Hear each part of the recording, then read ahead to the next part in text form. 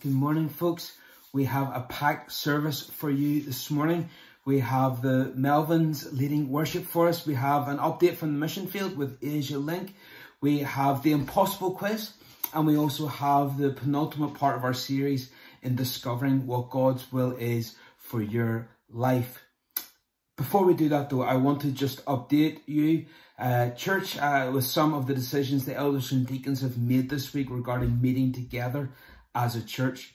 On Tuesday, we met together to talk through all the variables, and we can only deal with the information that we have, the things that we know for certain, and the guidelines set out by the NI executive. Our desire as a leadership is to care for the flock. That's first and foremost for us, and by that we are obliged to prioritise the safety of everyone who attends and volunteers here at AEC. We also have a responsibility to preach the gospel clearly and concisely, and we don't want to have a form of meeting that is so restricted by safety measures that it's of no spiritual benefit to anyone. And so with that in mind, we have made the following decisions.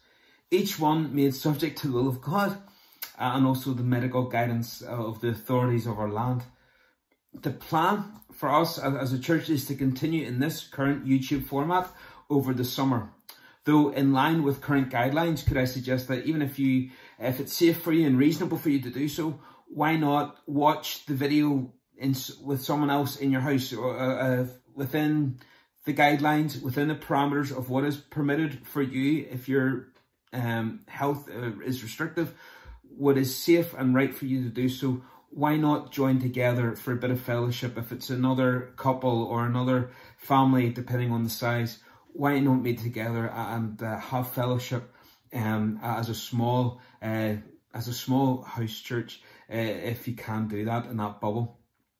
So please be responsible in that, and don't be sort of going around 20 different houses watching the service every time. That's not what this is about. Stick to the same bubble as best as you can, Sunday by Sunday. Be responsible. In August, the plan is that we'll start having weekly prayer meetings in the church. They will run on Wednesday nights, not Thursdays. They will run on Wednesday nights from 8 o'clock in the evening.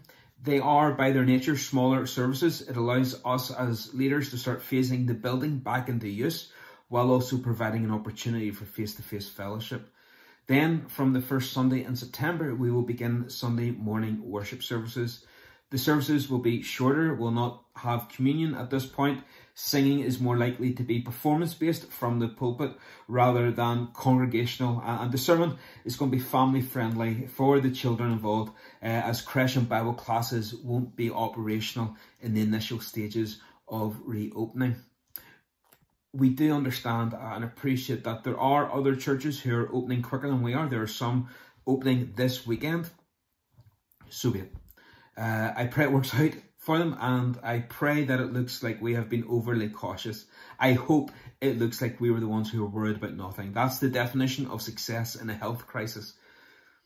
So to those who are eager to get back into the building, I hope this gives you hope. It sets a time frame. In a few weeks, our prayer meetings will be off Zoom and in person. For those who are still anxious and concerned about the pace of the return, and I know there are quite a few, I pray that this offers comfort and assurance that we are being careful. We are not going to rush back. We are not going to put people at risk if we can avoid it. We are human. We may make mistakes along the way. We're not perfect. The only thing that we can promise is that we will learn quickly. And hopefully the smaller numbers on the prayer meeting will help us just refine our technique, refine some of the procedures in place, and it gives us a few weeks as well to watch what other people are doing and learn from them as well. And we want to begin really ultimately serving God in the midst of our community as effectively as we can, as soon as we can. If you have questions about anything that we've said, or if you would like to offer your help, please reach out to the elders and the deacons, and we'll love to put you to work if we can in some way. But let's pray, and we'll go into our first song. Father, our church has muddled through as best as it can, in a world that seems to have been turned upside down and inside out so quickly. We have struggled to catch our breath initially, and then as we got into a routine, we have fought frustration and cabin fever and boredom and homeschooling as best as we can. Father, as we turn to you again this morning to lead us, to guide us, we look to you, Lord, to be our anchor, to be our comfort, to be our shield. You know the condition of our hearts, our thoughts, our anxieties that are present. And yet, as David said, try me, know my heart, Lord. See if there be something in my heart that is wicked, and lead me in the paths of righteousness. Lord, I pray that you would use this service to bring us in line with your will. So, Lord, speak to us, then work through us for your glory. That people in our homes and our workplaces and who see us day by day would see something of the hope that is within us, even in these strange times. And we ask this in your name. Amen. Over to you, John Melvin.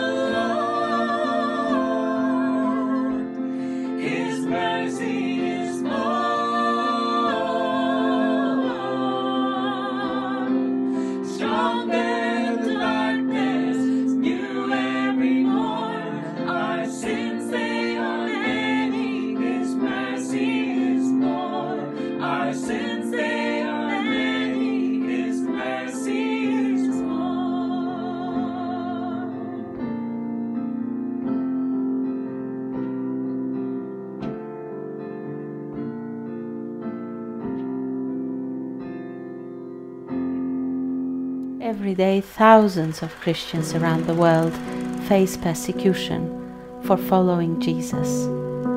They are forced to live in poverty or to flee their homes. They can be thrown into prison for their faith. They can be brutally tortured and even killed. But just like Jesus, they have only one weapon to fight back with: love.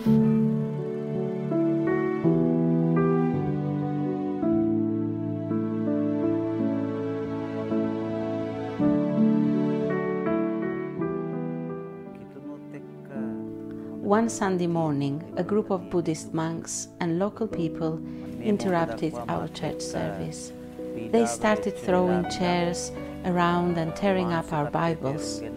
I tried to reason with them, and in the end, I kneeled in the front of the altar, praying, Lord, take this situation into your hands. At this time, one of them hit me on the head with a guitar, and I fell on the ground. My boys saw this, and they were terrified. A few weeks later, they burned down my church and threatened me and my family, asking us to leave the village. I have forgiven the monks and the villagers who caused so much trouble and pain to us. I know they are still angry with me, but I pray for them. My wife and I have chosen to stay here, to continue to preach the gospel and disciple new Christians.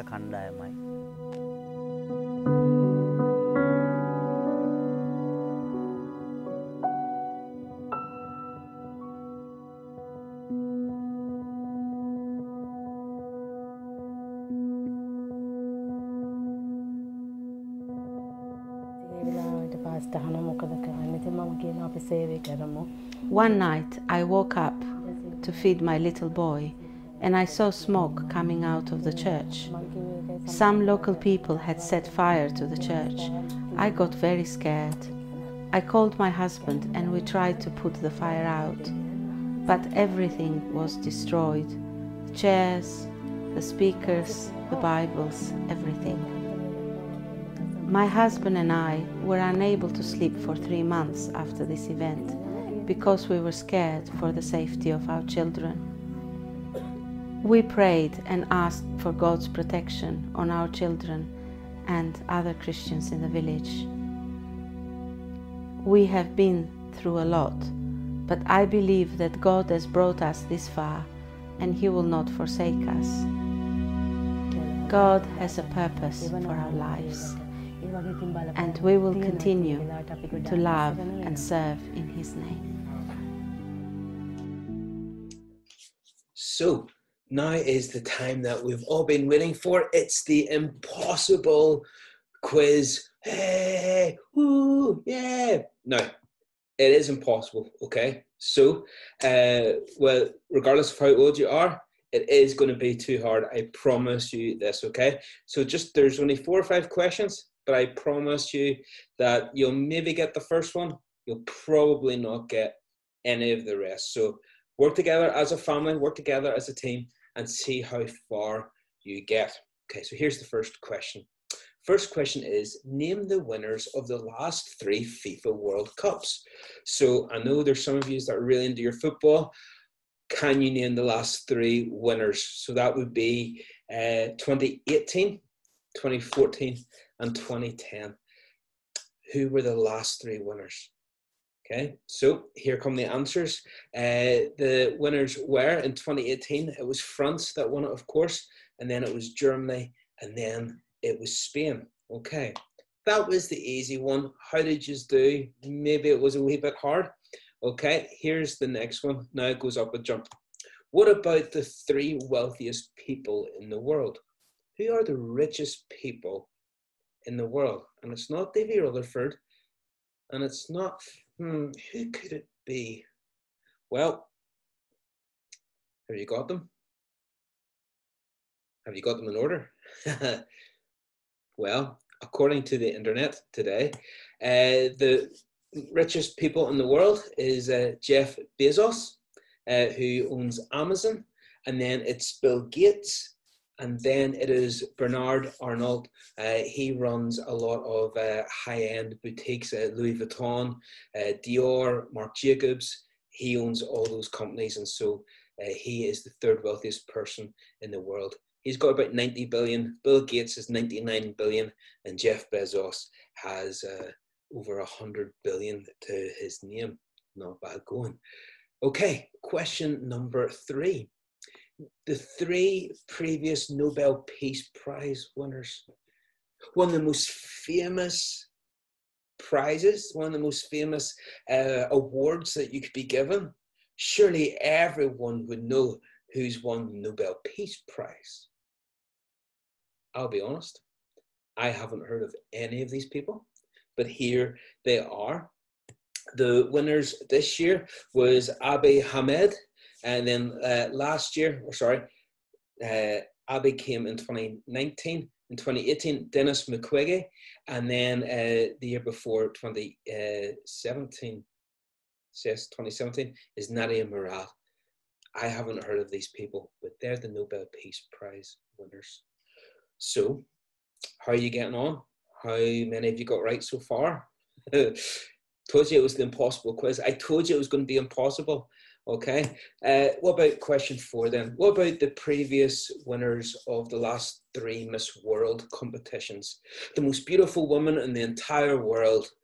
Surely their names would be famous. Surely we would know exactly who they are.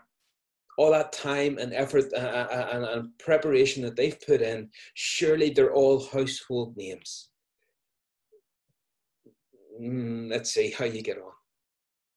Well, the winners haven't come out this year, but the most recent winner is Tony Ann Singh of Jamaica. Then there was Vanessa Ponce of Mexico. And was it Mexico, actually? Should I say? Can't remember. Yes, it was. Tony Ann from Jamaica, Vanessa Ponce from Mexico, and Manushi Chiller from India. And then the year before that, it was Ruth Kennedy from Northern Ireland. So that's brownie points in the bag. Then, what about our last question then, okay? This is your last chance to get some marks, to be top of the class. So let's see how you've got on. What about the last 3 movies that have won an Oscar for Best Picture? Now, I love my movies. I know a lot of you in the church love your movies, so this should be an easy one, okay? What were the best movies made of the last couple of years? Think back. I'm sure you probably could get last year's. But what happened in the year before? All that money, all that time spent critiquing and watching and viewing. What were the last 3 movies to win Best Picture at the Oscars? Well, the most recent winner was Parasite, and then Green Book, and The Shape of Water. Now, that's an impossible quiz. And yet, here we are, and we're looking at the most famous things in sport, the most famous things in terms of money, or brain power and intellect, or beauty, or fame. And you think of all the money and energy and resources that is put in by these football teams and these men who are making money, these ladies who are fighting so hard to be awarded the winner of the most beautiful woman in the world, or these people who are fighting to make a difference in the world, or to make a movie that's going to wow people. We can barely remember who owns the title, and we definitely don't remember who won last time. The time before that. And it got me thinking about the Bible, because we're told, look, a lot of these things don't last. People forget. People are always moving on to the next thing. And we spend all this time trying to achieve something. And then when we finally do it, people will go, oh, wow, that was cool. And then they move on. And it makes you wonder, well, what are we really living for?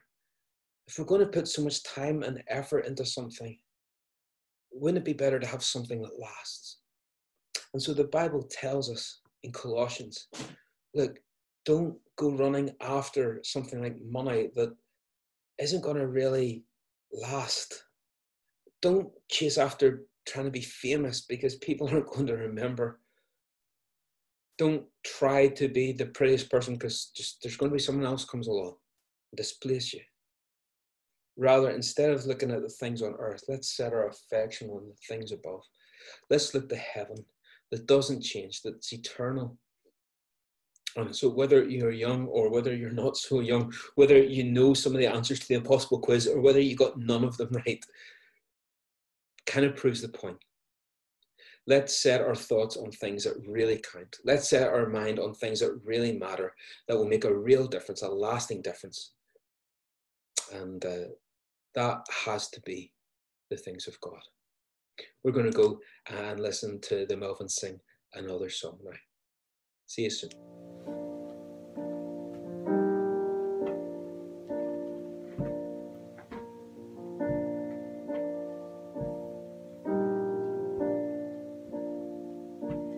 Lord, I come, I confess, bowing here, I find my rest.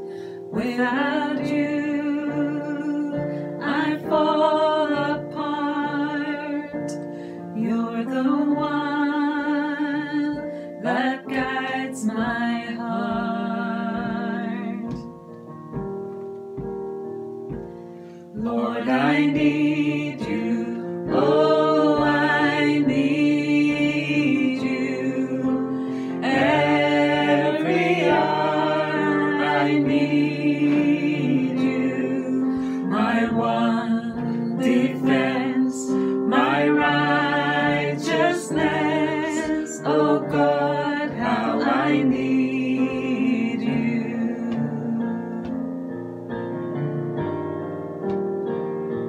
Where sin runs deep, your grace is more. Where grace is found is where you are. And where you are, Lord, I am free. Holiness is Christ in me.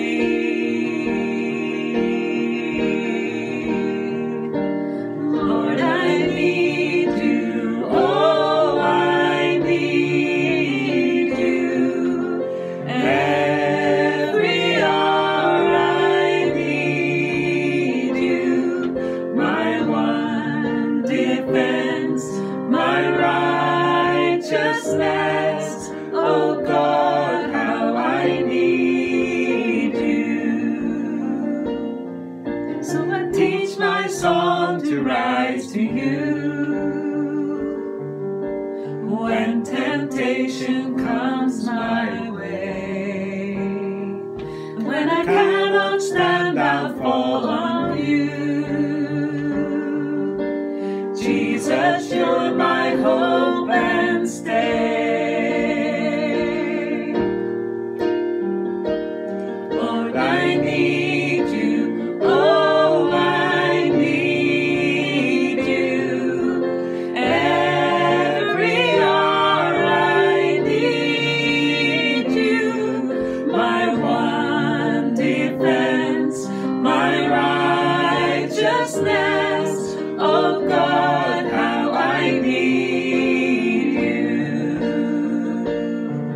You're my one defense, my righteousness. Oh God, how I need you.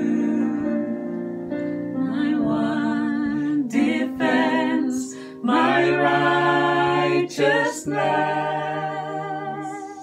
Oh God, how I need you. Hello everyone, I hope you and your families are all safe and well during these very strange and difficult times with the virus around us.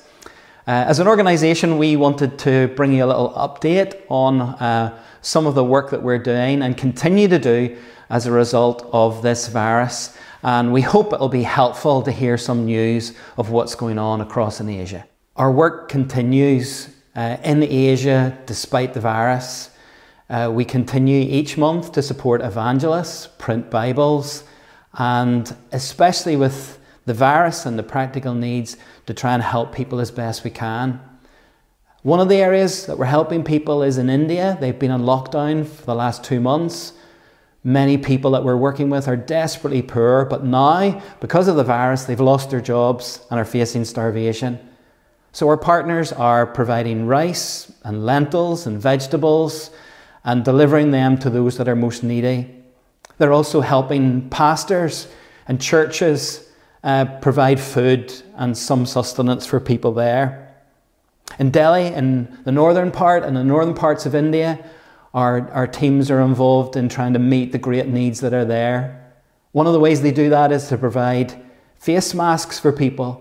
Many people can't get the hold of those, and the teams and the churches are making those face masks and then delivering them along with food and rice and blankets. There are great needs in India. People are in desperate need. And we would value your prayers and your support as we think about the country of India. The situation in Pakistan is also a very difficult one, especially at the minute. Our partners continue to share the gospel and try to bring practical help to the people there. They told us the story quite recently about a man that they met called Shan. He was a daily labourer. He was earning maybe £1 or so, maybe in a day. But since the lockdown and the crisis, he's lost his job and has no income whatsoever. This led the man to begin to be in real difficulty. He had no food, nothing which to feed his family, his wife and his 2 children. And he began to get incredibly hungry, and the family were beginning to starve. There were some government organisations that were distributing some aid to people, but because he was a Christian, he couldn't get that help from the government organisations. So he just began to pray. A couple of days later, one of our partners knocked on the door and brought him a bag of food, some rice, some lentils, some vegetables. And Shan was filled with joy. He began to cry, began to praise God that God had provided this need. So your help, your practical help, has a huge impact upon lives like that in Pakistan. Please continue to pray for Pakistan, especially at this time of crisis. We're also helping in the country of Myanmar, distributing Bibles, and we've been able to do that over the last number of months despite the virus. Our partner there has told us a story about a lady called Mrs. Wynne. She was from a Buddhist background, a very strong Buddhist, brought up in that tradition for many years. And Mrs. Wynne ran an orphanage, and that orphanage had many children in it. And part of what they did was to teach the values and the teaching of the Buddha. Just a number of months ago, our partner arrived at the orphanage and gave Mrs. Wynne a little green book, a copy of the Bible. She didn't really like it. She saw the Bible and she set it on her desk, but she had no real interest in reading it until a number of months passed when she picked the book up and she began to read it. And as she began to read it, she was really interested, really engaged in what she was reading. She began to read the Bible for days on end, and eventually came to the conclusion that this book was true, that this God was the only true, living, powerful God, not like the idols that she had been following all of her life. She called on the pastor, the partner that we work with, and he shared the gospel with her about how she was a sinner and how Jesus had died on the cross. And Mrs. Wynne gave her life to the Lord. Her life was transformed. And she wanted to then change the ethos of the orphanage. She wanted to change it from teaching about the Buddha to teach them about the Bible and what it means to be a follower of Jesus. And as she did that, the monks were not very happy. They became very angry. In fact, they tried to kick her out of the district and remove her altogether. But she's remained very strong over the last number of months. We've been able to get Bibles to all of the children in the orphanage, and she's just received a number of other boxes of Bibles to distribute around the area. So I want to thank you for your prayers, and for those of you who support our work, especially in getting Bibles into the hands of people. Your prayers and your support are really making a difference. So thank you for your interest. This is just a little update. We hope it's helpful, and we hope you'll continue to pray for the work of AsiaLink and reaching the gospel during these difficult times. Thank you.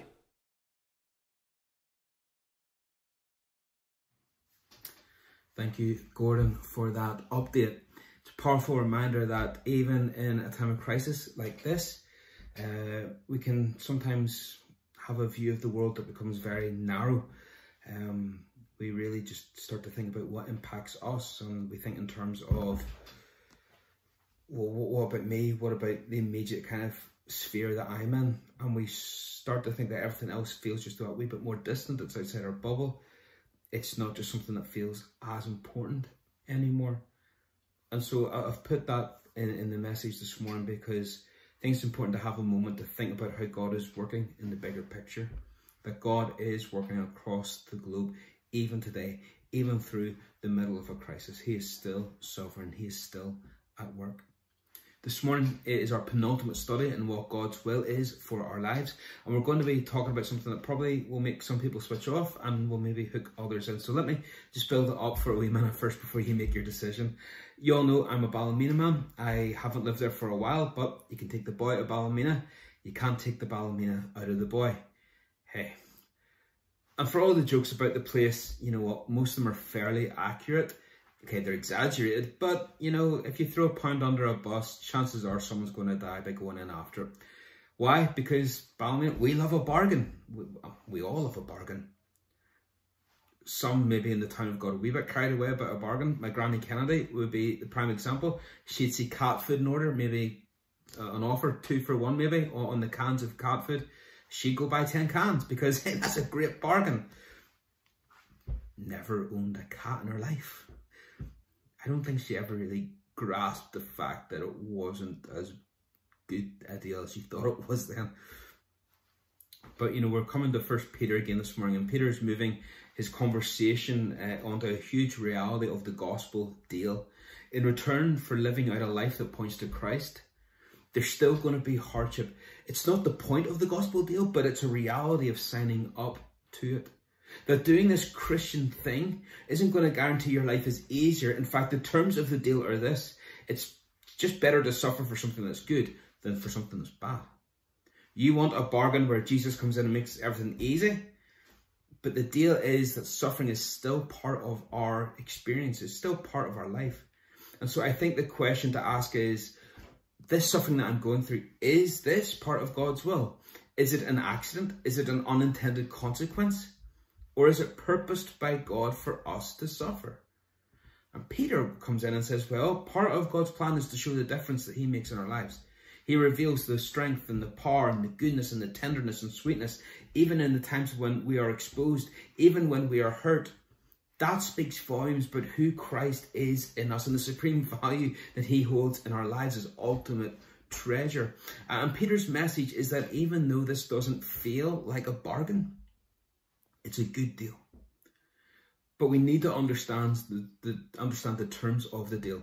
In Acts 14, it's central to Paul's message as he goes around the churches on his missionary journeys. It says that they went strengthening and discipling, strengthening the disciples and encouraging them to remain true to the faith. We must go through many hardships to enter the kingdom of God. It is necessary. It is vital. We must go through the hardships to enter the kingdom. Jesus went on to say to his disciples, expect to suffer. It comes up a couple of times, but it's really concisely put in John 15, verse 20. He says, a servant is not greater than his master. If they persecute me, they'll persecute you also. He told his followers to deny themselves, to pick up their cross and to follow him. And for some people, a wee bit like my granny, they don't quite see the deal for what it really is. What they think they're getting isn't really the deal. Christianity is not about the perks. The New Testament's very clear in this. Yes, heaven's coming, but that's a different dimension to what we're talking about. What Peter is saying is that the central issue isn't whether it is good for us to be Christians. The issue isn't whether it's beneficial or whether we think it's a good deal or not. The central issue that Peter is trying to raise here is that this is true. That Jesus said, I am the way, the truth, and the life, and we believe it and we're convinced to it and are fully persuaded by it. The apostles declared the gospel not for riches or fame, but because it was true. They chose poverty and beatings and death rather than deny what they knew to be true. The reason that this is so important to talk about now is because Peter will say in verse 17 of 1 Peter 3, suffering could well be part of God's will for your life. It could be part of the deal. And so often in church services, we present Jesus kind of like snake oil salesman. What's wrong with you? Jesus will fix it. You need a boyfriend? Jesus will get you a boyfriend. You need help? You feel sad? Jesus will cheer you up. You want good hair? Jesus can do that for you. Whatever you need, Jesus can do it. And we sell these promises of some Christian life that's free from suffering and free from worry because, hey, God wants you to be happy and prosperous. So people will say, well, okay, yes, sign me up for that, definitely. Label me a sinner. Just call me whatever you want. Give me this life. Give me the spouse, the job, the holidays. And it's not like people think that they're going to be millionaires, or at least the majority of people don't think that they're going to be millionaires. But they do buy into this idea of being free from worry in life. As long as I'm enough to have enough to be comfortable, as long as I have enough to be stable. But then they lose their job, or they lose their health, and then they get angry at God for breaking his promises and they walk away, when really it was the church to blame for misselling the terms of the deal. We sold them a lie because we'd rather be popular than honest. Grace, yes, it's freely given, but it cost God his son, and it will cost you in following him. And we spoke about this in the second message of this series, Romans 12. We're called to present our bodies as a living sacrifice. There is a cost. So why follow Jesus? Because it's true.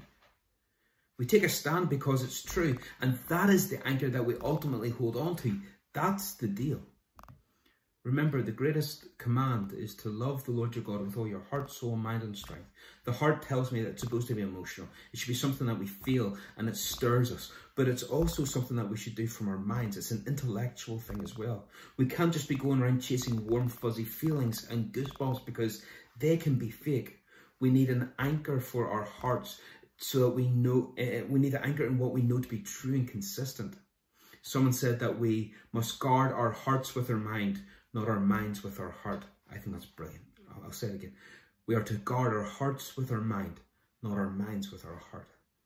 Don't let how you feel in a bad moment dictate then what you decide to believe about God and contradict what you actually know intellectually that God says about himself.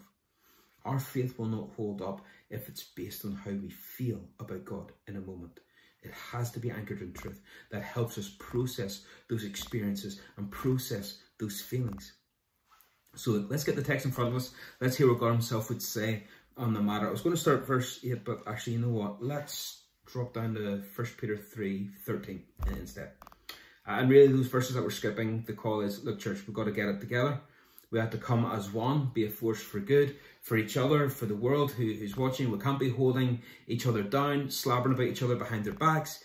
Love the people who you meet with and be a united force for good. Verse 13. Now, who is there to harm you if you're zealous for what is good? But even if you should suffer for righteousness' sake, you'll be blessed. Have no fear of them, nor be troubled, but in your hearts, honour Christ the Lord as holy, always being prepared to make a defence to anyone who asks you for a reason for the hope that is in you. Yet do it with gentleness and respect, having a good conscience, so that when you're slandered, those who revile your good behaviour in Christ may be put to shame. For it's better to suffer for doing good, if that should be God's will, than for doing evil. What I love about Peter's argument here is that he's still very much the fisherman who's just preaching the gospel. He doesn't even pretend to be a theologian or that he is the understanding of Paul and some of these other guys. He never tries to say, look, here is why we suffer. He just says, look, the reality is the world's broken. We're going to have hard patches along the way. So we're all going to face suffering in some form. Good people, bad people, and everyone else living in the space in between. Peter's point in this text is, you can come through it if we anchor ourselves in the truth about God's sovereign will. And so Peter, against a backdrop of religious persecution in the Roman world, says, look, live out good lives, and this can restrain the hand of evil against you. Someone who is aggressively atheistic, anti-Christian, and they're living beside you, but sees you as someone who will do anything for them, as someone who gives generously and is consistent with what you claim to believe. No one's promising that they'll be your best friend or that they'll change their mind. But you're less likely to have an attack on your faith. Maybe a good-natured ribbing that could lead to a respectful conversation. Why? How? Because your lifestyle disarms them. Who can hate someone who's bringing love and joy wherever they go all the time? So Peter says, be zealous for good. Pursue goodness with an intensity and a purpose and an enthusiasm. And it's interesting that Peter uses this adjective because, of course, the Zealots were a political party at the time of Christ. They were militant, they were radical. Simon, one of Peter's co-apostles, was a zealot. So if we're going to be radical, well, let's be radically good. Let people see that Christianity is not a series of rules and regulations of do's and don'ts, but it is a heart that is conforming to the likeness and image of our Saviour, that our heart is his heart, that our desires are his. So instead of someone seeing a rule book, let them see how we care for the poor and the widow, like God who has compassion on them, or for the outsider, the foreigner, the voiceless, whoever it happens to be. They see our marriages, they see our parenting, and they see God in us. And they see that he is kind. They see that he is compassionate, that he is caring, and that he is good. And that's what he does in those who follow him. They may not agree with our theology or our politics, but they will see the fruit that life in us produces. And they will see the goodness of it. And being zealous in it moves us towards goodness, and it moves us away from sin. Rules and regulations may artificially achieve it, but the Spirit will do it naturally, inwardly in us. And people can see the difference. God can see the difference. So pursue goodness with zeal. And that will raise eyebrows, right? Goodness, not just for some, but for all. Not for the people who are in your tribe, in your group, that think like you, that look like you, that act like you, but for all. Respect for all, love for all, compassion for all, justice for all. And Peter goes on to say as much, because when that happens, he writes that we should, verse 15, always be prepared to make a defense to anyone who asks you for a reason for the hope that is in you, but do it with gentleness and respect. People will see hope. I wonder if people see hope when they look at your life. Whether it's hope in the face of ridicule, hope in the face of grief, hope in the face of popular opinion, hope in the face of aggression. And it would seem that Peter says it's one thing for us to know that it's God's will, but it is possible that those who are laughing at us because of our faith will ask about why we do the things we do. Look, why the hope? And yet this is the same hope in the sovereign truth that God, well, that frees us to share the truth of God. Fear of man will keep us quiet, but a love of God will open our mouth. And it's not that we speak with arrogance or harshness, but gentleness and respect. So you could be suffering because it's part of God's will. Yeah. That could be because when people see the hope that endures in you, that will open doors that a life of comfort and prosperity never could open. You'll have conversations that you would never be able to have before. Paul says in Romans that we won't overcome evil with evil, but we're to overcome evil with good. How much more so when that good is leading people out of sin and towards saving faith? Even the atheist, even the one who is so anti-church, anti-Christian, anti-Christ. Peter, in the last chapters, in chapter 2, spoke of how Christians should live as citizens, as employees. At the start of chapter 3, it's about how we live as spouses. Now he's talking about how we should live alongside those who are oppressed. And the answer is the same every single time. Gentleness. And it's not easy. Peter knew this all too well. Remember the night that Jesus was betrayed? Peter had been confronted. He denied any knowledge or association with Jesus. Then in Acts 4, he's arrested. This time he is literally on trial, and it's the same men who crucified Jesus. And they're demanding a reason from Peter for the hope that is in him. But this time he doesn't stay silent. Let's pick up Acts 4:10. It says, "Let it be known to all of you and to all the people of Israel that by the name of Jesus Christ of Nazareth, whom you crucified, whom God raised from the dead, by him, this man is standing before you well. This Jesus is the stone that was rejected by you, the builders, which had become the cornerstone. And there is salvation in no one else, for there is no other name under heaven given among men by which you must be saved." Now, a lot of preachers stop there at that verse, but check out the next verse, verse 13, because this is the point that Peter is trying to make now in his letter. He was there. This was him speaking, and here is where he draws out in his letter in 1 Peter. Because listen to how he records their reaction. Verse 13 says, "When they saw the boldness of Peter and John and perceived that they were uneducated, common men, they were astonished. And they recognized that they had been with Jesus." Oh, how I wish that I could speak in such a way that people can see past my weaknesses and recognize that I have spent time with the real, true, living Jesus, and that they would be astonished. Let's go back to 1 Peter 3, though. Let's bring verse 14 and 17 together, because it would read like this. Verse 14, but even if you should suffer for righteousness' sake, in other words, if hardship comes because you've been reflecting the goodness of God, you'll be blessed. What a promise that is.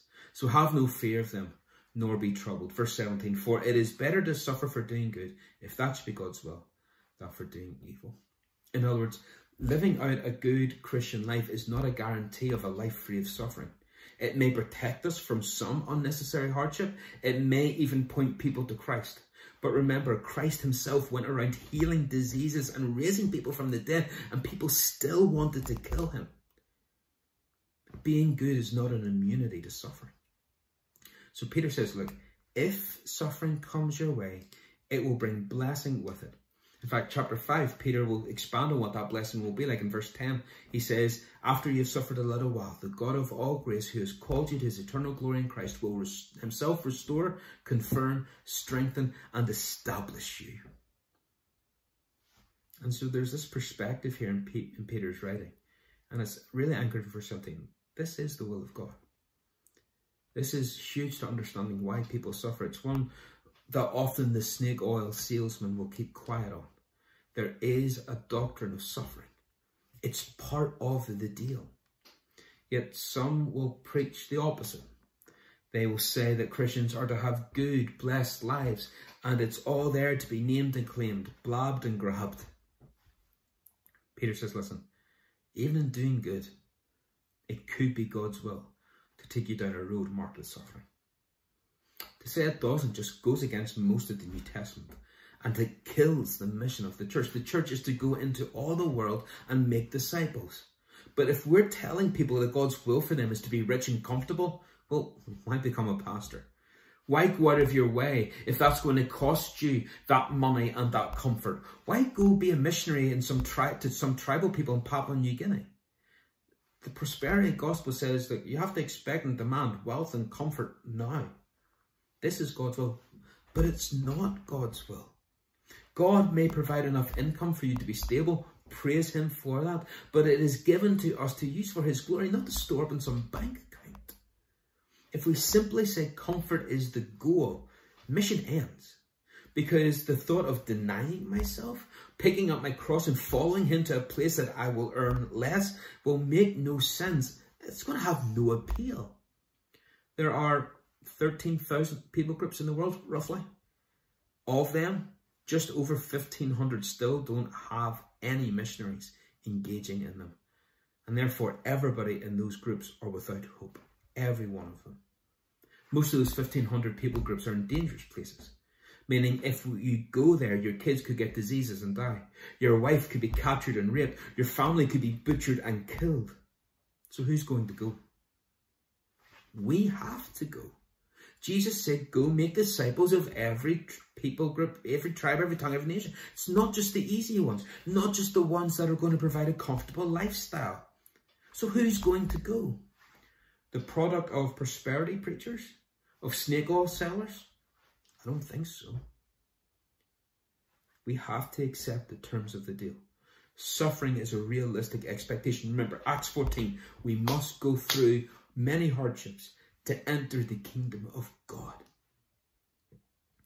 Now, if you're not close to him, this makes no sense.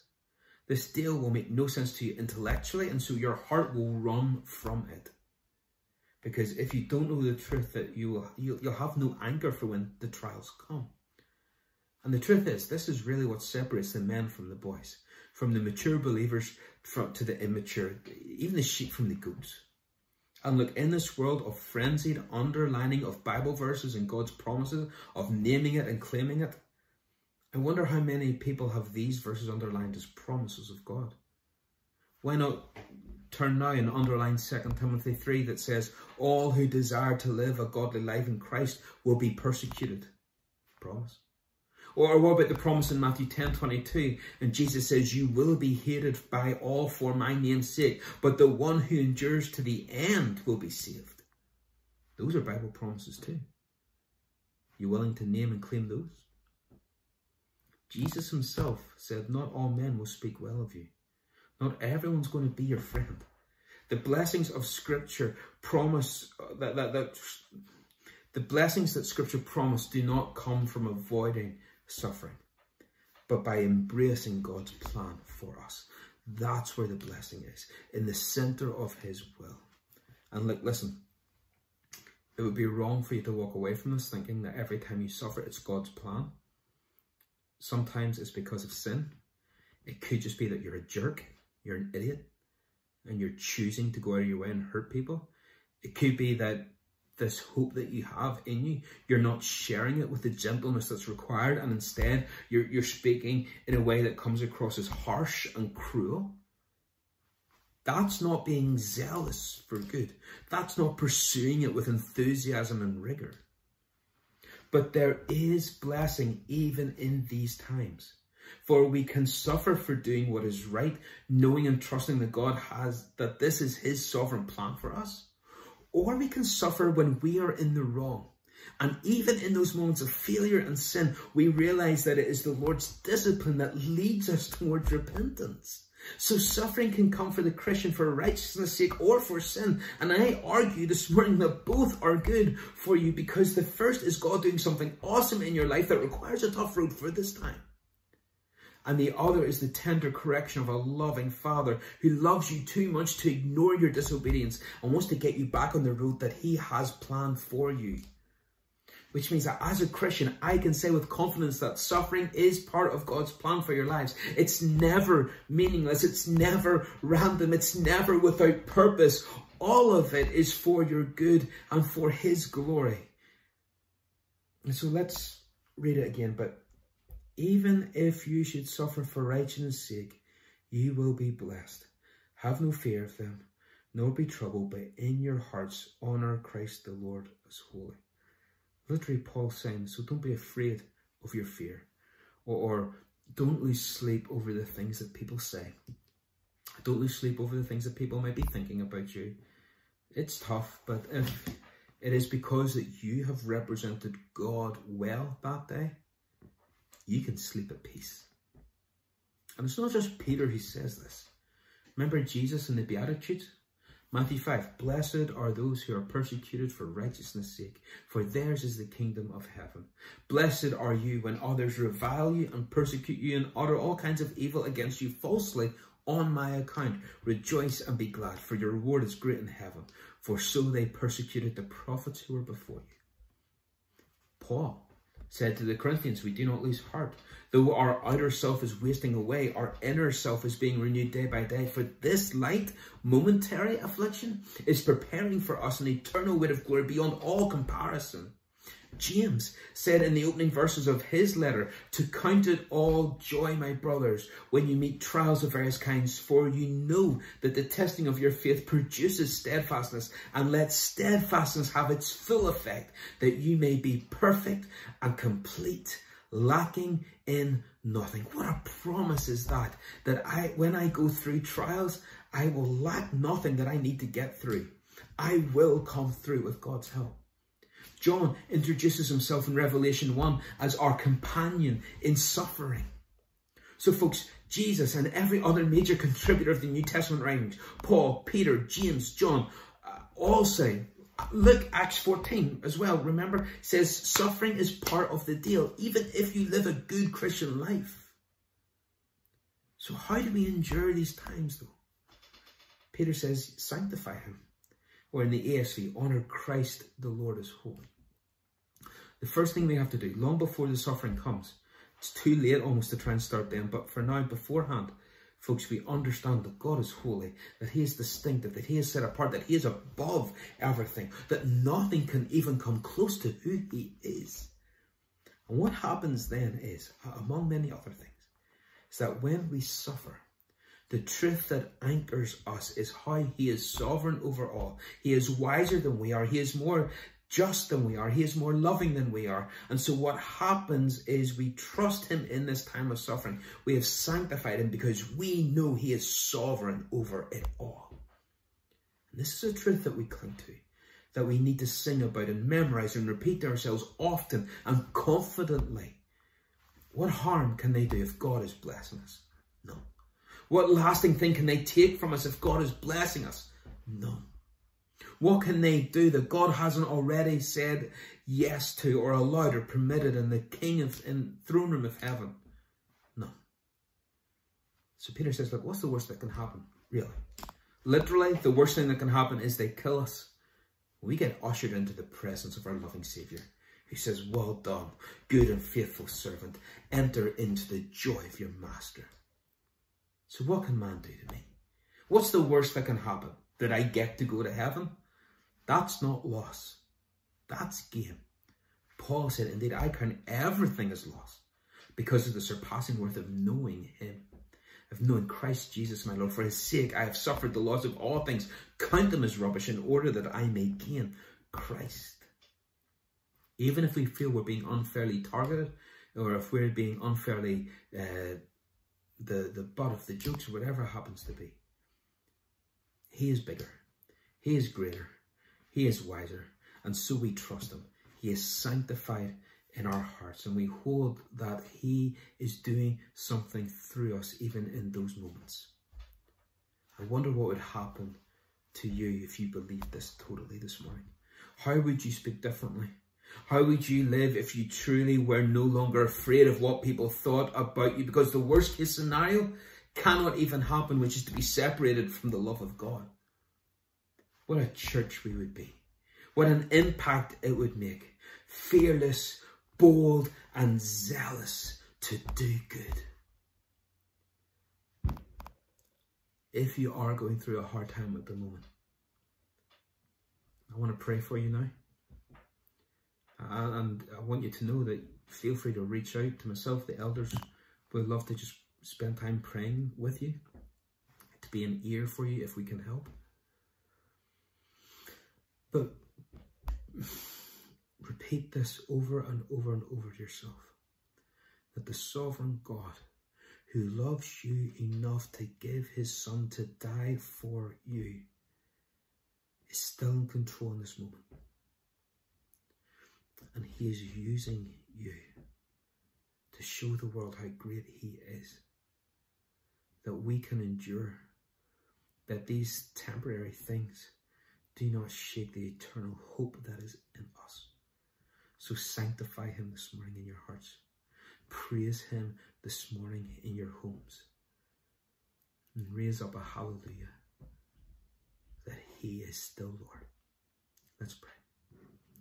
Father, my prayer for anyone listening to this morning would be that they would know the supremacy of you. Lord, that they would know your sovereign authority. Lord, that they would know the power of your righteousness. Lord, that they would know the power of your goodness. Lord, that they would know your strength and enabling at this time. Lord, that even in the stillness and the quietness of this prayer, Lord, I pray that you would draw near and whisper into their hearts, do not be afraid. I will not leave you. I will not forsake you. Trust me on this road. Trust me in this moment. And so, Lord, whether it is a path of suffering in terms of sickness, of suffering in terms of being targeted because of your faith whenever we speak up, Lord, whatever it happens to be, may we be faithful. And Lord, we pray that you would be honoured in our lives. You'd be honoured in our trusting of you in these storms. And we ask this in your precious name. Amen. We're going to have just one last song now from the Melvins. Thank you so much to them for putting these songs together. And we're going to hand over to them now.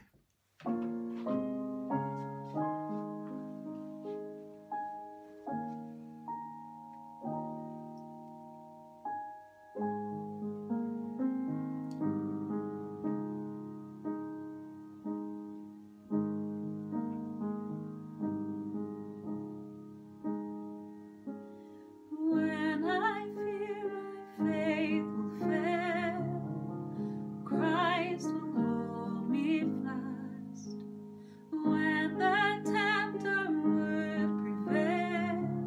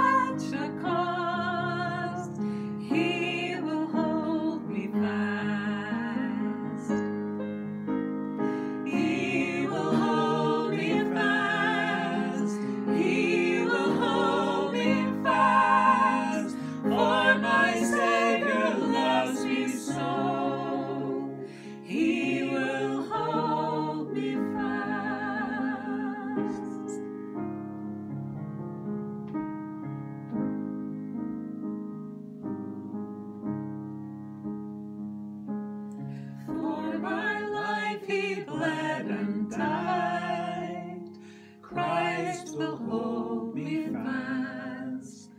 Justice has been satisfied. He will hold me fast. Raised with him to endless life.